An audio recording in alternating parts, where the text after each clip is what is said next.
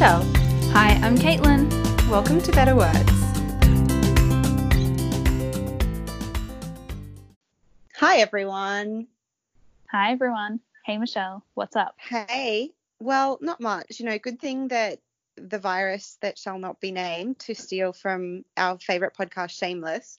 Good thing that doesn't stop us recording any interviews or anything, since we do it all remotely anyway. I know. It's actually quite a good thing. No cancellations, so Better Words.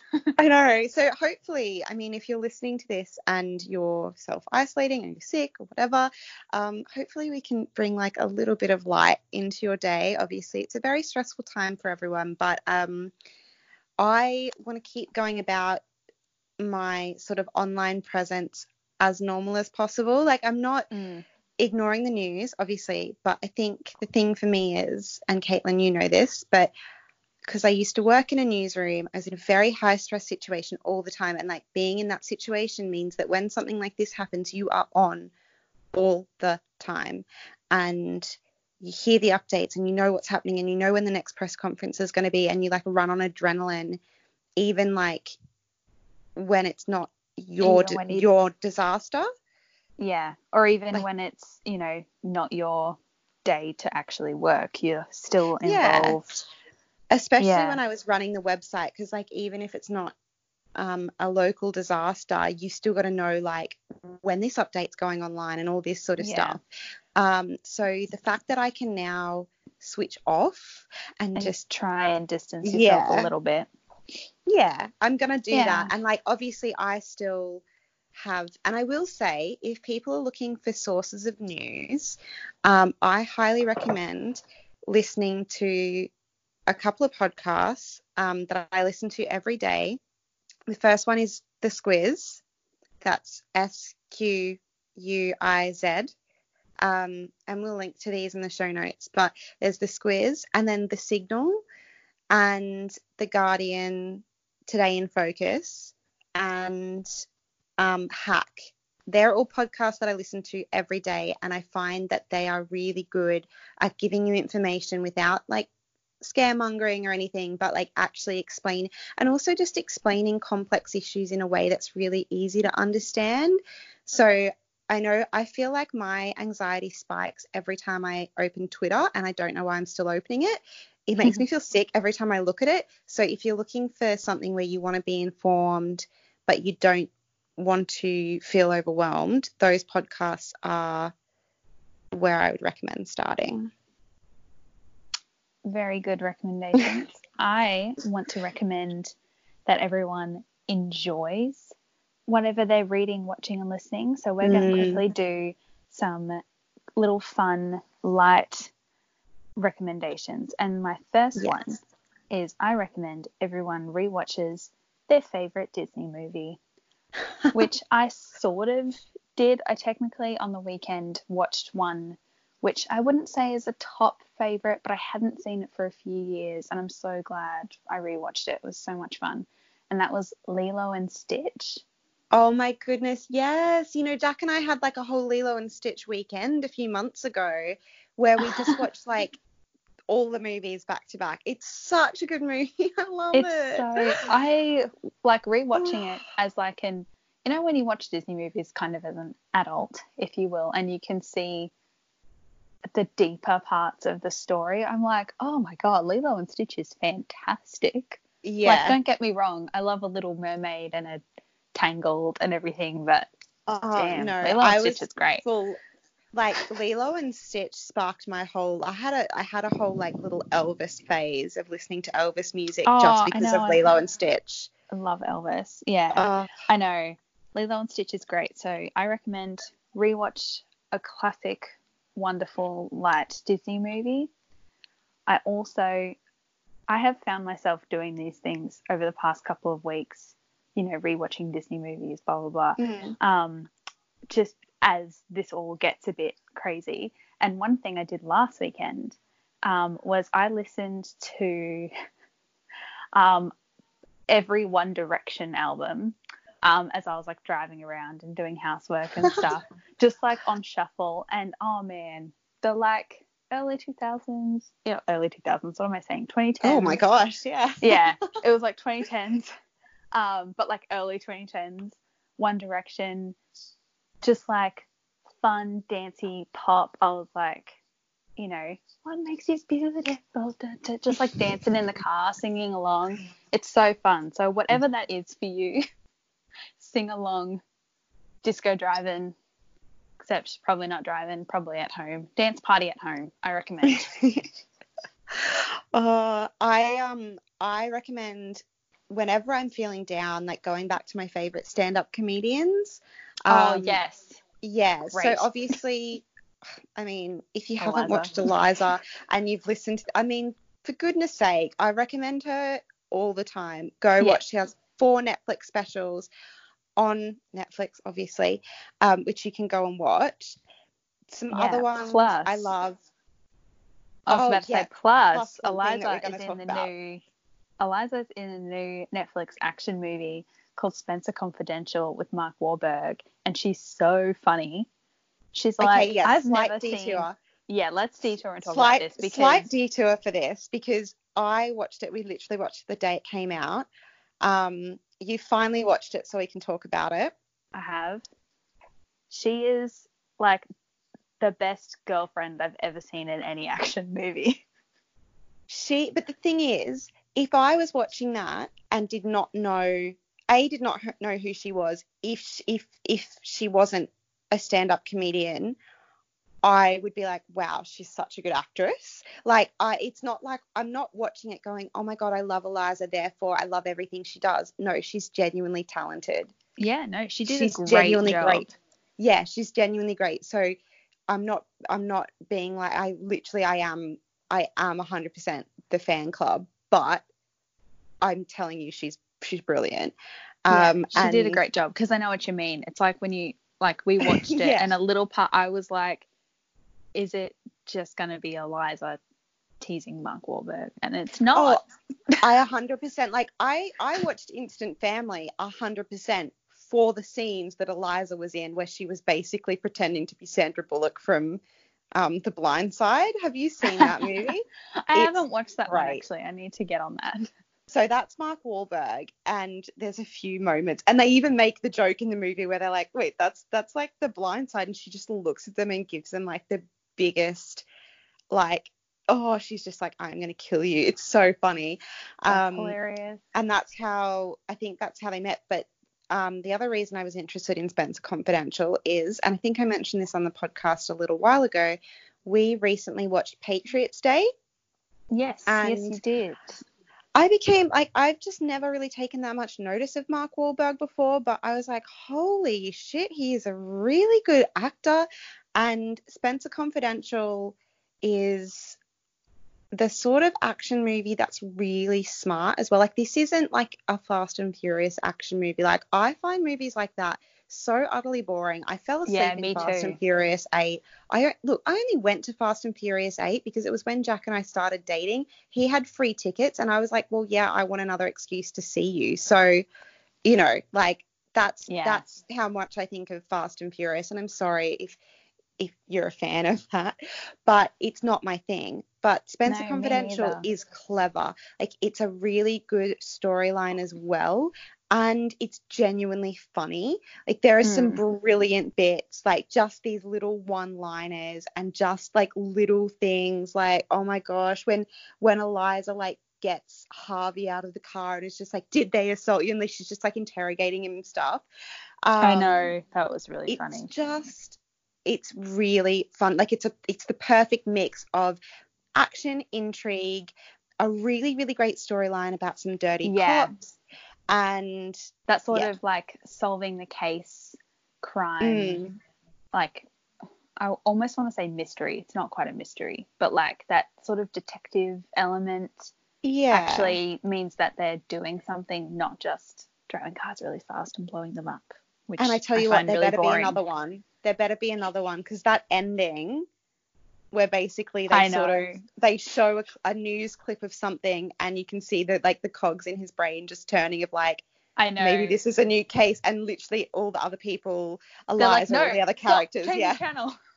Like, no, this is not a new case, and that's where they end it, and you're like, oh, I need to know what happened. So if you're into action movies, if you're even slightly maybe interested in Mark Wahlberg, like, watch Spencer Confidential. It's really clever. Does have Post Malone in it as well, if you're a fan of Post Malone.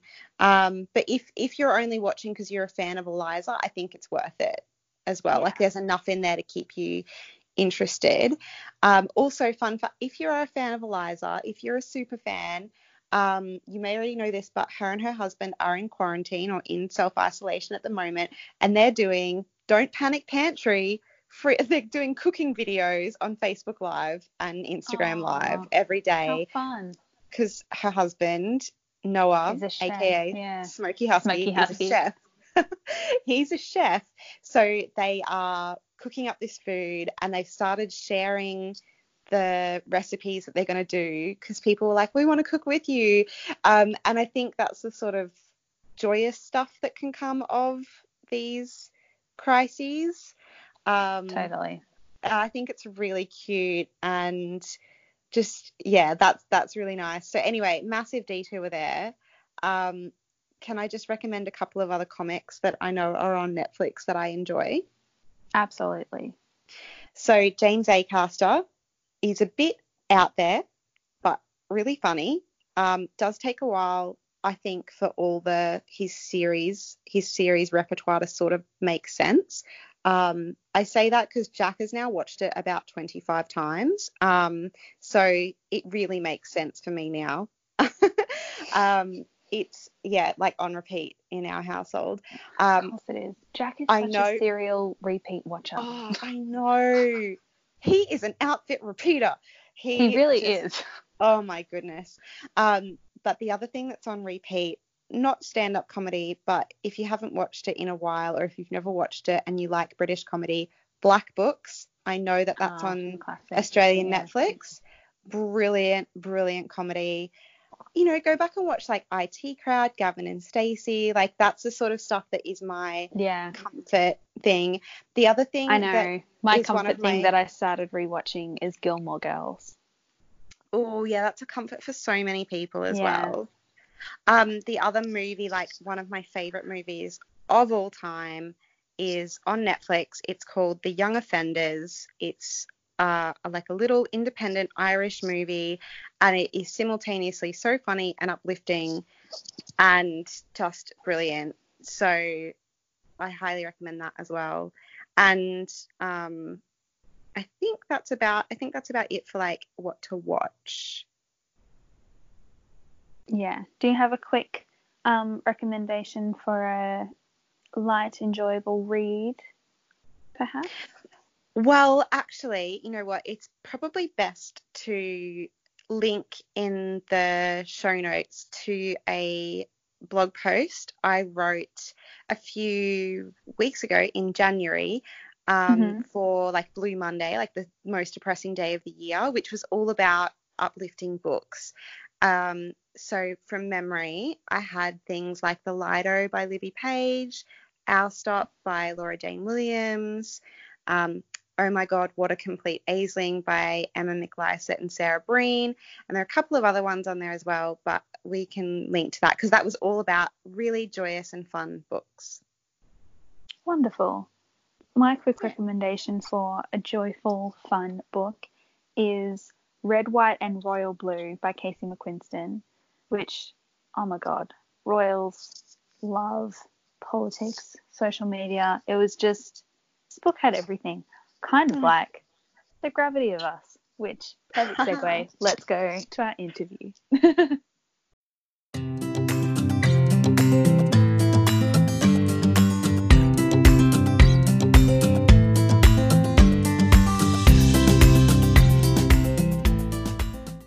Today's guest grew up in rural Ohio and spent a lot of his youth playing piano and writing. He ended up working in nonprofit PR in Washington, D.C., and eventually started working on a novel. Now he works in publishing in New York City, where he lives with his husband and their dog. He is celebrating the release of his debut novel, a queer love story set against the backdrop of the 60s space race.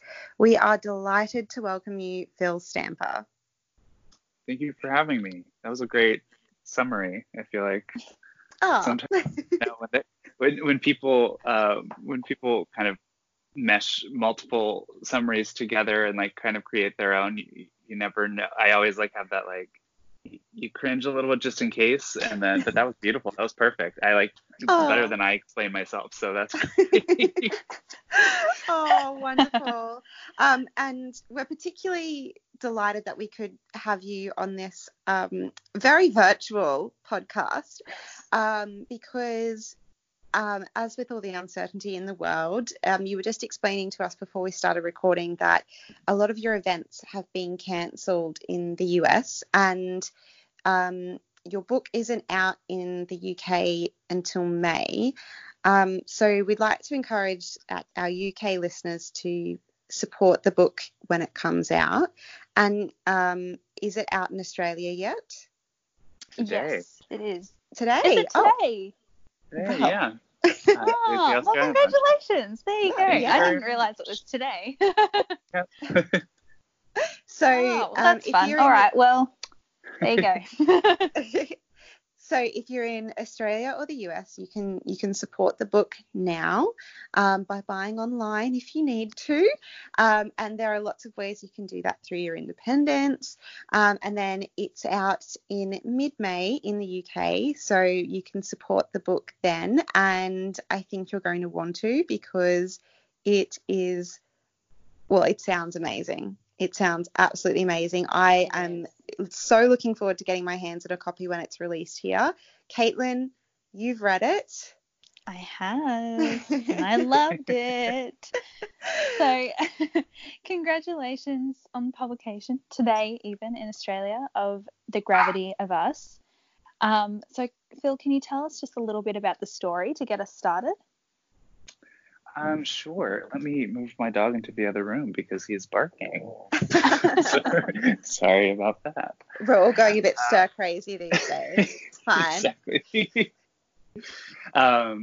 Anyway, The Gravity of Us, I like to explain it as essentially a queer love story between two boys whose lives are uprooted for their parents' NASA mission to Mars.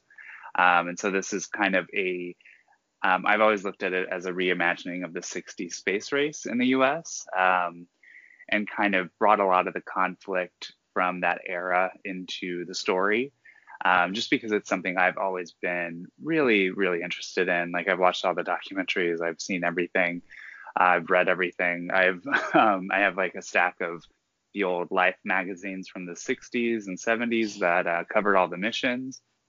And one of the things that really, yes, just like Calcenia, and just like I always like wondered what really drew me to these stories, because like obviously coming from not obviously, but coming from Ohio, where it's like we are branded as the birthplace of aviation, and we've had like the most astronauts of any other state in the country, and like we just are very aeronautical. Kind of, we like planes, we like things that are in the air, and also it's like rural Ohio. All you do is like look at the stars and like eat corn. Like that's just really the reality of living in that area. So like there wasn't much to do but look up, and so I've always been fascinated by it. But then once I started really getting into it, I realized like it wasn't, I mean, there was the scientific aspect of it that I really loved and I got to bring into the story. But one thing that really captured me about the 60s and space race in general was that all of the astronaut wives and families were brought to Houston as well, to live in this community that they built for the astronauts. And they essentially became kind of the Hollywood of the South in that moment. And all eyes were on them. They were kind of considered the perfect family, had all these stressors put on them when they were not very public people to begin with. And, you know, they had to entertain and like throw parties and look perfect and like touch up their makeup, all while like not knowing if their husbands or parents were going to end up coming home alive that night. So it was like a very weird tension that like I didn't think was addressed quite as much in a lot of the big documentaries or really in like the big blockbuster movies that kind of came from it. But I really loved learning more about that and reading The Astronaut Wives Club, for example. And I kind of wanted to capture that energy, but also bring it into the present and kind of build a whole queer love story as the base of it. Wow. I mean, you describing that and talking about, that sort of celebrity and media element of it is something like that's one of the things I loved most about this book. It's just so interesting. It was so I've never heard that. I've never heard any of that before. Yeah. And I think really that's another interesting element. It's not talked about. And I was thinking about it when I was reading it and like, even thinking of, like you said, I mean, I can think of like Hidden Figures or The Dish or even like, like I Dream of Jeannie, like he was an astronaut, but like, those are the things. And even being Australian, we don't learn that much about that time in America, I don't think. So it was very interesting. Yeah, and I don't think we learn a ton about it either, other than the fact that like we sent someone into space, we beat the Russians to the moon. Like it's like very, very basic stuff. And then it's like, Neil Armstrong landed on the moon on this day. And like I don't think that the history books really need to go in more depth than that. But like once you do peel back kind of the layers of what society was at that time in America, especially in a very weird subsect of America that was just learning that they were not the perfect families that they were kind of presenting and trying to be. And so there's just a lot of conflict and tension throughout that era that I don't know, I've always really liked it. So it was really fun because I feel like I got to kind of explain that to other people as well. Because I know that it's taken me 8 documentaries, 50 books, whatever to like get to that story. But I was able to kind of tell it through a more modern lens, and kind of bring people who are interested in the space element, but also in the media and the like mental health dynamics, all these things that were actually really important that we didn't talk about in the 60s, and see if we could talk about it today. Yeah, absolutely. I think that's such an interesting way to look at that and to reimagine it and to bring it into a new context for a new audience as well. We always love YA novels that have a big focus on family, and in The Gravity of Us, both Cal's parents and Leon's parents and sister are really key characters. So can you tell us a little bit about why it was so important to include them in this way in the story? Yeah, I think The Gravity of Us has a pretty limited cast if you don't count the like interstitial chapters that where the reality show Star Watch kind of interviews a lot of the astronauts and a lot of people involved with the mission. If you take that out, you don't really have that large of a cast of characters. And I think it was really important for me to focus on the dynamics of the family, because it was just like, this won't be the case in every YA that I write, but in this one specifically, the family is such a big part of the plot, the scenario, the reason all of this is happening. So it would have been weird to share the story without really getting into any family dynamics there and building out a really solid character arc for all of these characters, and like to make them feel believable and not just like throwaway parent characters or cardboard cutouts or the cardboard cutout sister that it's just there. And like one thing that was really fun for me was I got to present the Tucker family, which is Leon's family, as kind of the caricature of this of what the 60s looked like, and of what they tried to present in the 60s and what they're trying to present now. Where it's just, this is the perfect family. This is the kind of the tough older brother, the precocious younger sister. These are the roles that all of them play. Mom, dad, and then I got 2 kids. Yep, exactly. Yeah, the like nuclear family, whatever. whatever they think looks best on the cover of a magazine, that kind of thing. And I got to deconstruct that through their relationship and through Cal's like constant need to get to the bottom of things. He doesn't give that much, if you can't tell. And so I really had a fun time developing all the characters in the families, because like the parents, like the Cal and Leon, like I developed them separately, of course, but I developed them in the context of their families, which I think is another unusual way to approach building a main character or a love interest, is to go start with their parents. But I think for Cal, like his mother has experiences with anxiety and social anxiety, and like it's on the page, she's seeing a therapist, she's trying to see a new therapist, it's like all kind of awkward for her, and she's not adjusting well, and the spotlight is on her, which is very similar to what happened in the actual 60s. And so I was thinking, well, how does Cal like push against that, but how does he also support it? Because I wanted to show a supportive relationship, at least an understanding relationship. Like you can't be supportive of your mom all the time, like that's just kind of a reality of being a teenager, but you can always be understanding of where they're coming from. And so that was really, I think, refreshing for me, just to like play with that. And then the dad, their relationship on page 1 versus their relationship at the end of the story is just like completely different. It's an entire arc that I really enjoyed writing and developed even over edits.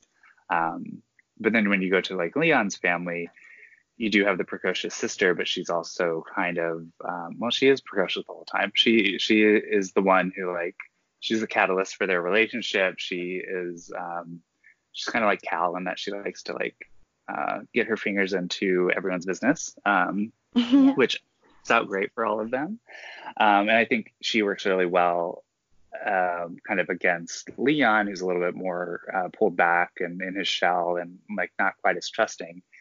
And so I really like developing all these characters and how they played off of each other. And it just so happened that all these main characters were in the family. So you have that entire, you have to think of them as humans, their arc, and then you have to think of them as parents, which is a very different relationship than just, as humans interacting with each other.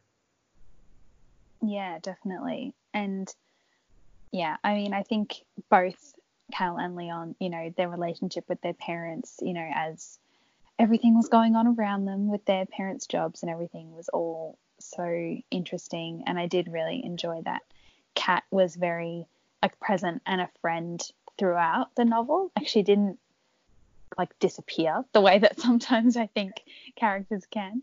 And it's hard not to, especially with limited cast, like you are focusing on, I mean, and also there's so many plot points happening in this book. Like I know I jammed it packed of like full of different plot lines and different elements and anxieties and all this other stuff. So like it is hard to keep everyone on the page, but especially Kat was like kind of the glue that held everyone together for a little bit, even though I don't think she played a huge role. I just loved every time she was in the scene, she kind of found a way to steal it, and then she'd go off the world on her own, and then she'll come back. So that was fun. Yeah, definitely. Another part of one of our favorite elements in books is that sort of element of media or social media, and a big part of the novel is how Cal uses social media to build his like journalism profile and portfolio. We both said, as before, we work in media and we just love this. So even with today's like influencer culture and all of that stuff, why did you want to make Cal a journalist first and then an influencer second? Yeah, I don't. I'm trying to think if there was like a distinct moment when I chose that, or if that's just kind of how he appeared on the page. I think really what led me to all of the decisions in regards to like social media and Cal's profile and what he is passionate about kind of in general is that he really wants to find the best way to use his voice. And what I was noticing as I was writing it was that teens weren't really able to use their voice in other forms of media in the same way and get the same amount of traction. So it made sense that someone who is kind of ambitious and is like kind of laser focused is going to identify that like he has the best chance of getting his word out there, his stories out there, if he kind of pursues it in this way and further like wants to legitimize the journalistic, part of his life of saying, I am a journalist. It's not like a so-called journalist or social media journalist. He sees himself as a journalist first. And I think that's just part of just him wanting to legitimize it as well. And because he's already seeing like 8 steps ahead, how he wants to set his future career and like how he wants to build this. But also it's just, I think social media is where you can have that voice stand out in a way that's very different than the other forms of media that are in there, because we have local news involved in the story. We also have Star Watch, and kind of seeing traditional media versus television media versus social media, and kind of putting them all like at odds, basically, was a really fun way to. It was just an interesting dynamic that I don't think I could have planned it to work out in the way that it did, but it's just once they all kind of got on the same page, it was like, oh, there's going to be conflict. But again, if you go back to the 60s, it was kind of like that as well with like Life magazine versus some of the local news where it's like you couldn't, I think I say this in the book, but you couldn't like drive a truck down the street on launch days because there were just news vans everywhere. And the only reason that the wives and the families had protection from the news crews was because Life magazine paid them, $1 million or whatever to be split between everyone so that they had full access. So they relied on it in a really weird way. Whereas, Life magazine, they get my full story. I have to write these things. I have to look pretty. I have to do everything and be the perfect wife. But it's the only thing keeping me from the vultures outside. And so it's like, so that was a way to kind of modernize that really strange dynamic in a way that didn't feel, I think, too cheesy or like, I don't know, social media can go bad in novels. And I was obviously afraid of that going into it, but it worked. It worked. And it took a while to hone. But it was just that dynamic between the 3 like pieces of media that I thought was really fun to like focus on and important to focus on as well, just in this world. Yeah, definitely, because they are all still so active and all working together and all fighting for our attention. Mm-hmm. Yeah, constantly. And that's something I hope people will pay more attention to, I guess, because we're all kind of, we all know, I think now, what fake news is and like how to determine it. And I mean, obviously we all don't know, but the majority of us know. And we also know like I think we're all fatigued with sensationalist headlines and like, clickbait doesn't really get us the way it did 10 years ago. So like it's always developing, but I think that we're kind of at a place where that's why social media can really like lift voices up, because there's like kind of a no bullshit attitude to that is very much present in the other pieces. Absolutely. Obviously the new mission in The Gravity of Us is at the center of the storyline, and you mentioned before that you did a lot of research, obsessively looking at a lot of these things, the Life magazines, a lot of that sort of stuff. So at what point did you become interested in the space program and this amazing world of outer space and space travel? And at what point did you think maybe this is enough to write a novel? So I would say, so I've always been kind of interested in like astronomy. Astrology is cool too. I'm a Taurus. I follow some memes about what that means, but like astronomy is what I'm trying to say. Just like the like stargazing and like finding constellations and that kind of stuff. I was really interesting and fun. So I've always had like that was like lingering in the back of my mind. But then when I got into college, I had I had finally watched Apollo 13 for the first time, and so this was back in I think 2008, something like that. And I've like never been as gripped in a movie scenario as I was in that, and it helped that like I was so ignorant of what happened in these that I didn't even know that, like, I didn't know if they were gonna live or die, because I didn't know how Apollo 13 like ended. Like I didn't know at that time, and I just like I felt silly for not knowing, and I was like, I could Google this right now, but like I guess I'll just find out. And so I like really was a part of this, because also that came out not too long after I think Armageddon, where they don't live, I don't believe. So I was just kind of used to these like space stories of people dying. So it was just a very triumphant moment when they all made it out. So I would say that's probably where it started. Like the real like, okay, I want to learn a lot more about this. So I went back, I read the book that it was based on, Jeffrey Kluger's Lost Moon, which I think they ended up retitling it Apollo 13, because that was obviously what people were looking for. And then I read probably the best one I read was Failure is Not an Option, which is Gene Kranz's memoir, or maybe it's his full autobiography, I don't actually know. But he is the guy who was in Mission Control, talking with the astronauts. He was like the title, but he was he's the lead person there. Very special, stressful experience. He knows more than anyone else, I feel, about how all of these missions work. So you got to learn everything about, I don't remember when he started, but like you got to learn about all the Gemini missions, the Apollo missions. And then you really got to like understand, okay, there's so much to this whole world. And then I went from there, and then I watched documentaries, I read more books, read like every memoir that was out there. And for my senior year of college, 2009 going into 2010, Time magazine was having their 40th anniversary edition, where they had everything based on 1969 articles from Life magazine. And so it was a lot of the Vietnam War, a lot of Woodstock, and also Apollo 11. Well, and really just all the Apollo missions, but especially Apollo 11.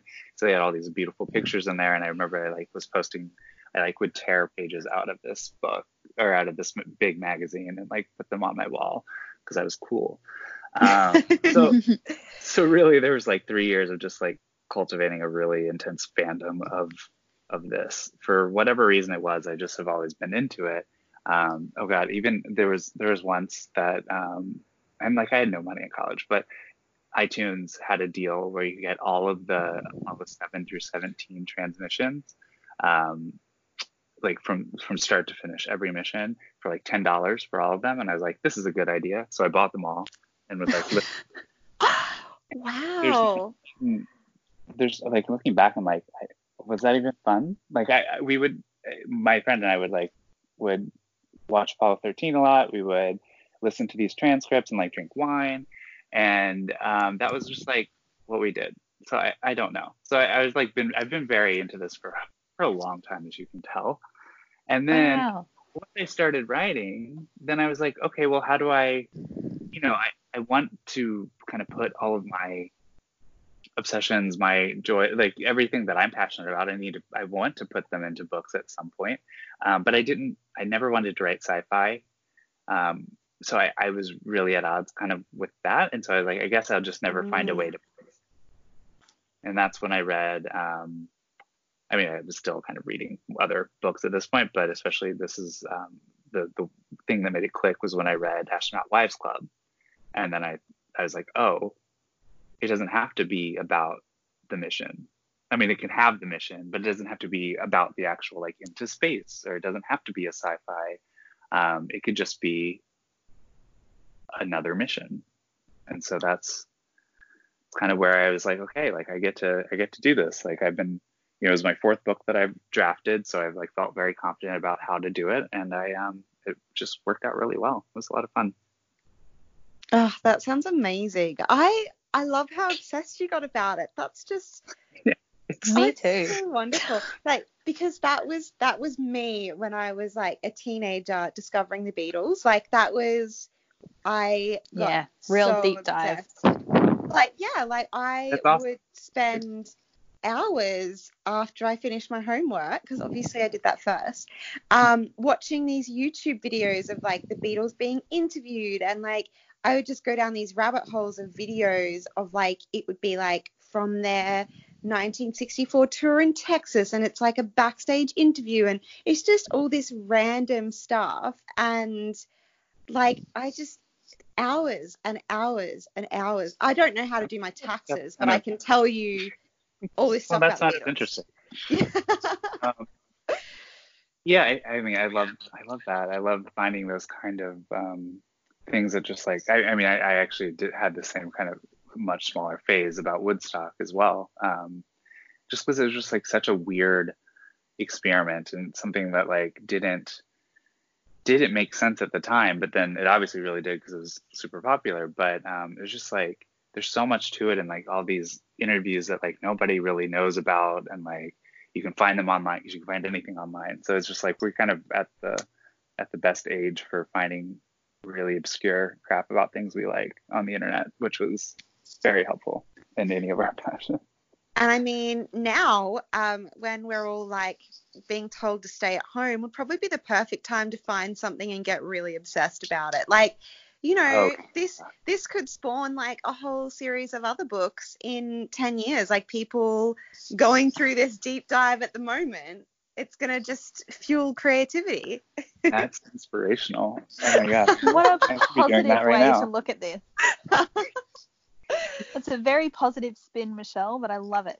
Well, I mean, I really like that. The best bit is you don't have to feel guilty about it, like taking away your time from work, unless like us, you're like people who can actually work from home and you've still got to keep working.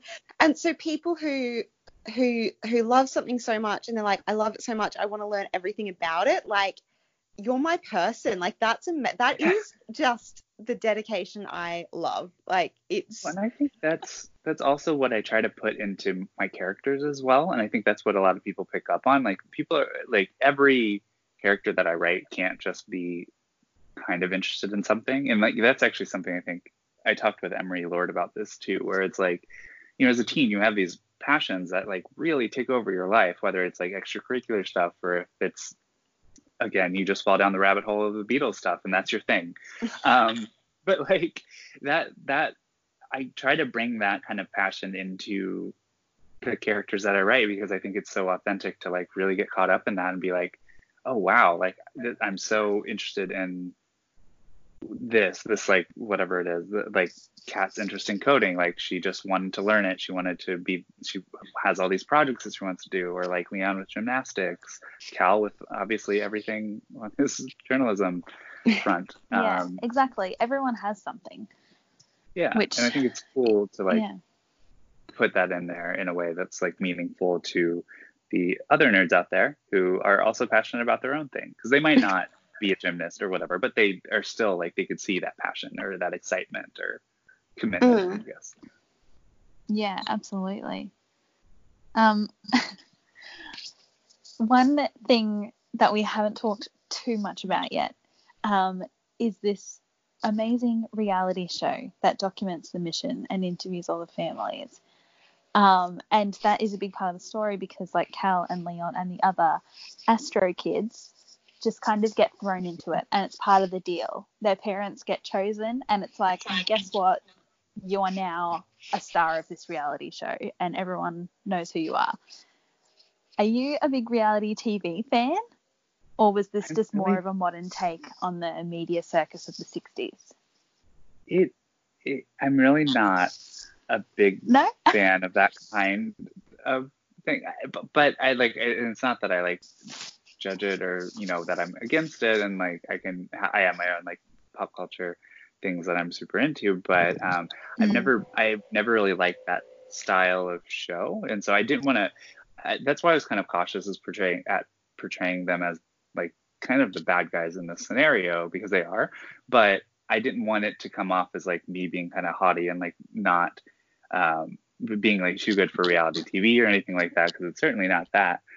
But I think there was, I think if when I was like reflecting on like what would this look like today, when I went back to the 60s, like what would the media players be?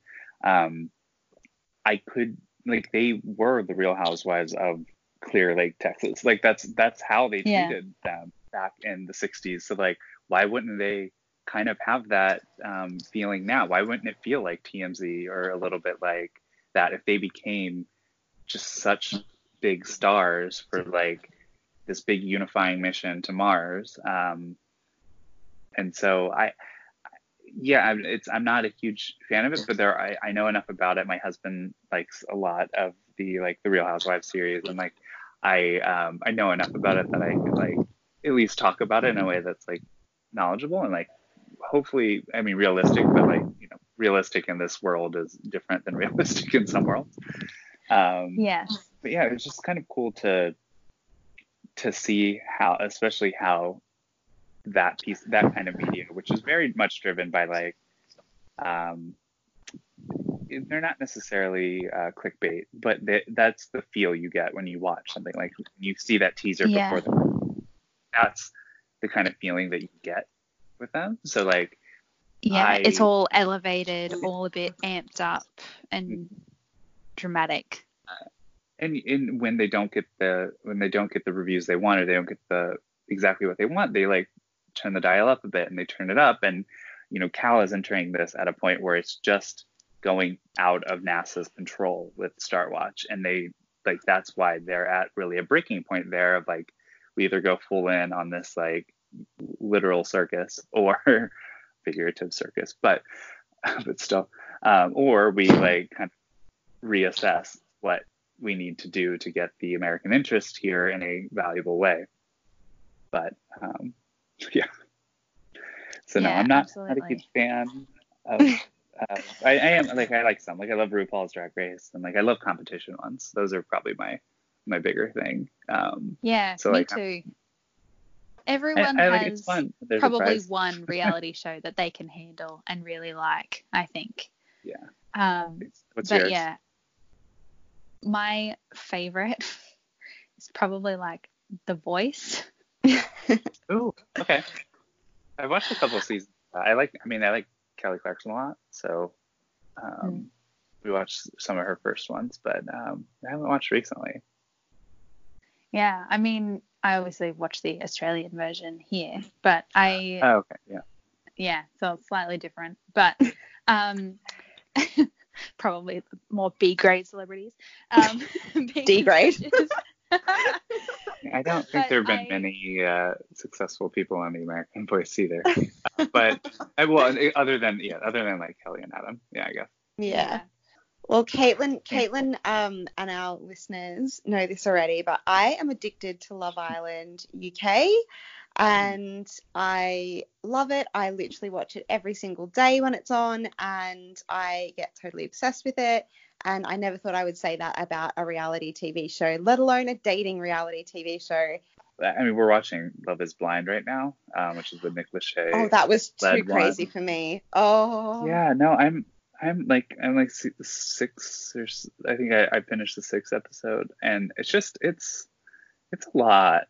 I don't know if I'm here for this. It's very weird.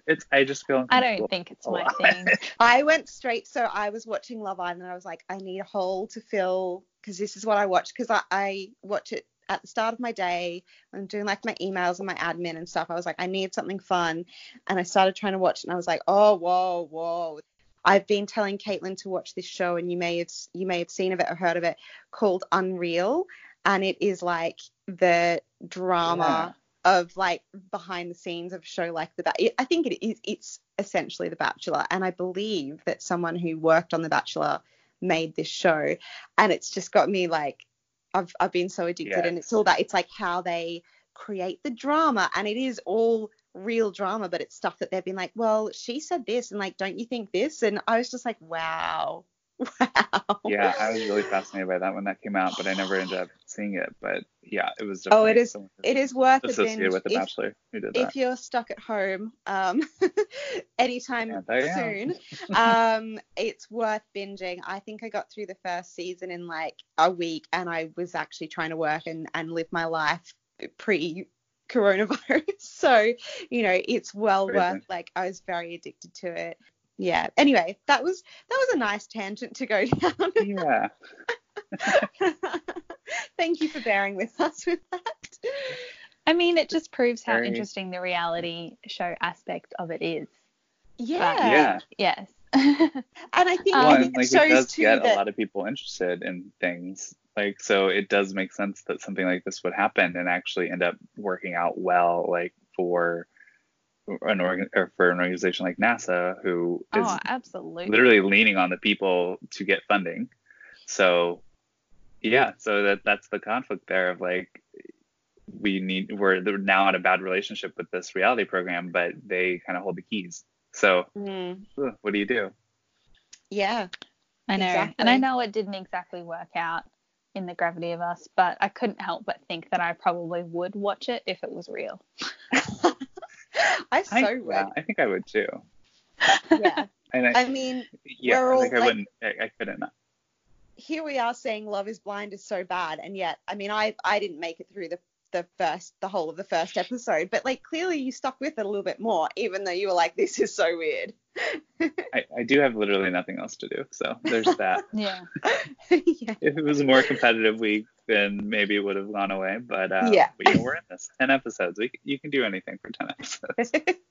And I mean, I guess the real winners out of this whole situation are the streaming services. Yeah. Yeah. Yeah. Yeah. Oh. I read in your bio, Phil, that The Gravity of Us was actually your fourth novel and fourth attempt at publication. Would you ever return to the other stories?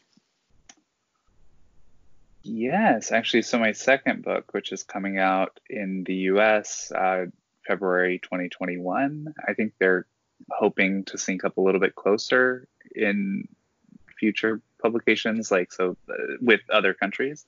So maybe it'll be out in winter for all of us, but who knows? Sometime in 2021, if they decide to publish it in the other territories, we'll just say. That I actually did go back and revisit my third manuscript, which is about another gay anxious teen who moves from rural America to go to London to kind of follow his dream of being a professional oboist. And oh, cool! Oh my gosh, that's so cool. Yeah. So I used to live in London, so it's inspired. Not the story isn't inspired by my time going into London, but the setting at least is, and the travels that we did are kind of in it. And I wanted that like feel of a Euro trip, but also the story that like really does tackle. I mean, like how I weaved it with Gravity, like kind of real issues of like mental health and acceptance and kind of not knowing where you stand with your birth family, but then kind of finding a new family when you move away, and what does that mean for your relationships back home, and what if you're when you leave a friend. Like I always love exploring the like if you leave if you have a best friend and then you leave them, like can you make that last, or how does it change, which I've explored in both books and will probably continue to explore because it's something I'm always really interested in.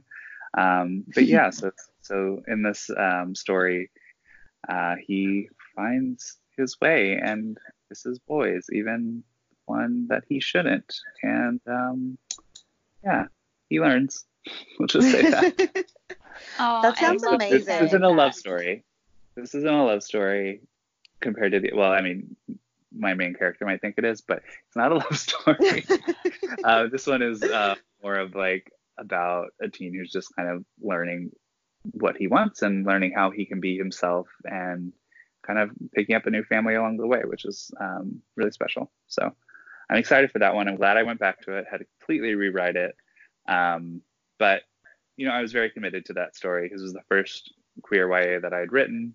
I knew there was something there that I really wanted to carry on with, and it's very personal for me, just because of the elements inside, and like I'm really excited to talk more about it in a coherent way, hopefully one day. But right now we don't have amazing. a final title, we don't have a cover, we don't have no, it's still a little way off, but I think that that's something that we can all look forward to now, which will be great. For London themed things, everything has been space themed for this book, so all my promos gonna have to be London themed, which is great because I love London. Yeah, and I mean, let's hope you can travel by then, and you'll be able to come to London. That would be amazing. Sure, it'll be fine. Yeah, I'm just operating under the assumption it's all going to be okay. It will. Well, you know what? In the end, it will. We'll just read lots and lots of books. I'm sure everyone's Goodread challenges. This is going to be like the best year yet. Everyone's going to get lots of reading done. I've seen some writers posting, that they're writing lots. So I guess we've just got to keep looking on the bright side. Yes. Yes. Absolutely. I have not been writing much during this time, but I'm still trying to figure out, because I also work from home, which is weird and different for me. But that on top of all my writing stuff, and it's just like, I don't remember how to draft anymore. I'm very stressed out about the world. And so I'm just like, okay, I guess I'm going to have to figure this out. But I have plenty of time before my next thing is due. Thankfully, I finished my edits for book 2 before book 1 was out in the world. So, oh my gosh, you're so organized. Yeah, that is very organized, but well done. Thank you. I really don't like to miss deadlines, so I will do whatever I can to like not miss them. But we'll see how long I can keep that up. Yeah, that's amazing. Well, it sounds like you deserve a break then. So enjoy some time off. Just rest. Yeah.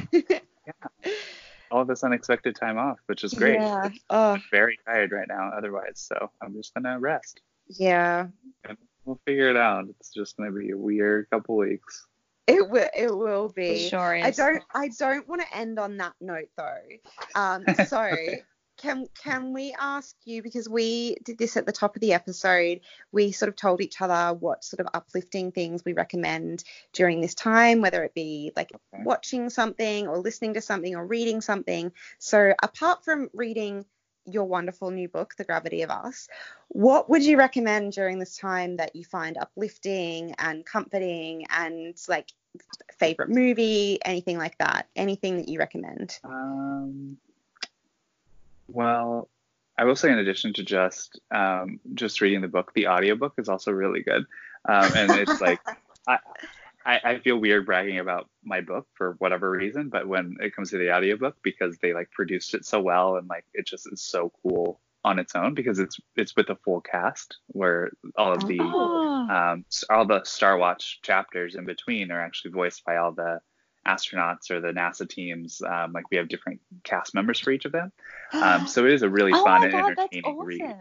That's so cool. So just wanted you to know that's out there. It may actually be on sale in the UK too, because I think that's a different publisher, so they might not have to wait. So that's an option. Anyway, pretty cool. So that is uplifting and fun and weird in a good way. And I'm trying to think. This isn't like super uplifting, but the McMillions documentary, and this might not apply to anyone who listens to this, because this might just be very American, but the McDonald's Monopoly game, do you know what that is? I think we have something similar in Australia. Okay, so it started in the late 80s, early 90s for us, and where you peel off something that's on your cup, basically, and then it's a Monopoly piece, and some are instant winners for $1 million. If you collect Boardwalk and Park Place, you get $1 million, that kind of stuff. And the FBI ran an investigation and found out that there were no legitimate winners for like 10 years because they were all being stolen in some way, but they couldn't find out who was doing it. And so there is a docuseries on HBO, if anyone can access it. 6-part documentary. Is like it is so interesting. All these people are like so fascinating. This like web of people, like connections to the mafia, all this like bizarro things, and they're so good at like twist endings where they're like, well, you have to watch the 4th episode now because they like it was such a cliffhanger. So they're like, it's a really well done documentary. I wouldn't say uplifting, but fascinating. So I remember growing up with we would get McDonald's all the time to try and get them, even though but yeah, I just it was the most recent kind of thing I've watched that I've just been like completely wrapped in. So that's fun. That's fascinating, very escapist, like bizarro world stuff. But at least you won't be thinking about negative things because you'll be so confused at what's going on. That sounds amazing. I'm going to try and find that. So interesting. Yes. Yeah, I don't know if you have, if you know anyone with an HBO Go member or like an HBO subscription or something. I don't know if you can even stream it there, but I don't know if it's out other places. But if you can find it, definitely watch it. I will do some research and see if we can see where that is available to watch in Australia and in the UK, because that sounds so interesting. So yeah, absolutely. Wow, good recommendation. You got to fly right through it this weekend. Oh, wow. Amazing. All right. Well, on that amazing recommendation, and we're all going to go stay at home for a little while now. Thank you so much for joining us, Phil. Thank you for having me. It's a lot of fun. It's been a pleasure. Thank you. Just let people know where they can find you online as well. Okay. My website's philstamper.com. On Twitter, I have a kind of more complicated handle, so just search Phil Stamper. I'm the who's verified, and I'm also the one who's not a pro wrestler. So that if there's anything, those are really good to be up there. He's a great guy. You should follow both of us, but that is how you'll distinguish between the two of us because I cannot wrestle. So yeah, good to know. Where you find me. Great. Instagram, Twitter, everything. I'm everywhere. Wonderful. All right. Well, thank you so much for joining us, Phil. It's been such fun chatting to you about space and reality TV and staying at home. Okay. Thanks for listening to this week's episode of Better Words. If you enjoyed it, we'd love it if you left a rating or review on iTunes. It really would mean the world to us. And you can also find us at our website, betterwordspodcast.com, and on social media at betterwordspod on Facebook, Instagram, and Twitter. Bye! Bye!